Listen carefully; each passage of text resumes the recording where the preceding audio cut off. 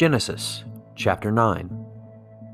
And God blessed Noah and his sons, and said to them, Be fruitful and multiply and fill the earth. The fear of you and the dread of you shall be upon every beast of the earth, and upon every bird of the heavens, upon everything that creeps on the ground, and all the fish of the sea. Into your hands they are delivered. Every moving thing that lives shall be food for you. And as I give you the green plants, I give you everything. But you shall not eat flesh with its life, that is, its blood. And for your lifeblood I will require a reckoning. From every beast I will require it, and from man. From his fellow man I will require a reckoning for the life of man. Whoever sheds the blood of man, by man shall his blood be shed. For God made man in his own image. And you, be fruitful and multiply, increase greatly on the earth, and multiply in it. Then God said to Noah and to his sons with him, Behold, I establish my covenant with you and your offspring after you, and with every living creature that is with you, the birds, the livestock, and every beast of the earth with you, as many as came out of the ark. It is for every beast of the earth. I establish my covenant with you, that never again shall all flesh be cut off by the waters of the flood, and never again shall there be a flood to destroy the earth.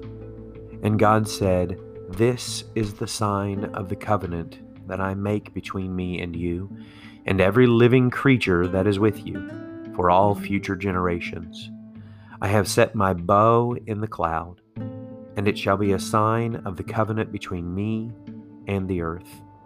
When I bring clouds over the earth, and the bow is seen in the clouds, I will remember my covenant that is between me and you, and every living creature of all flesh. And the waters shall never again become a flood to destroy all flesh.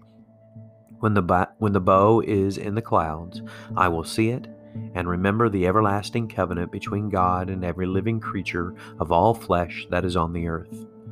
God said to Noah, This is the sign of the covenant that I have established between me and all flesh that is on the earth.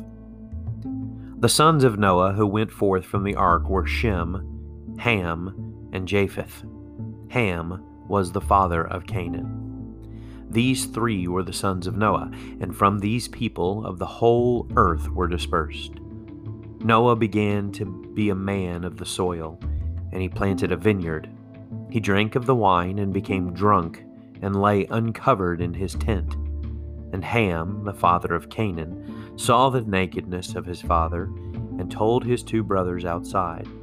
Then Shem and Japheth took a garment, laid it on both their shoulders, and walked backward and covered the nakedness of their father.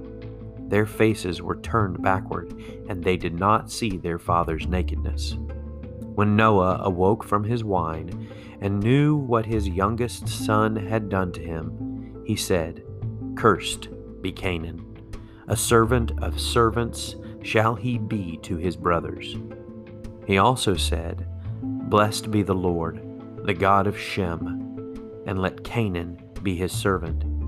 May God enlarge Japheth, and let him dwell in the tents of Shem, and let Canaan be his servant.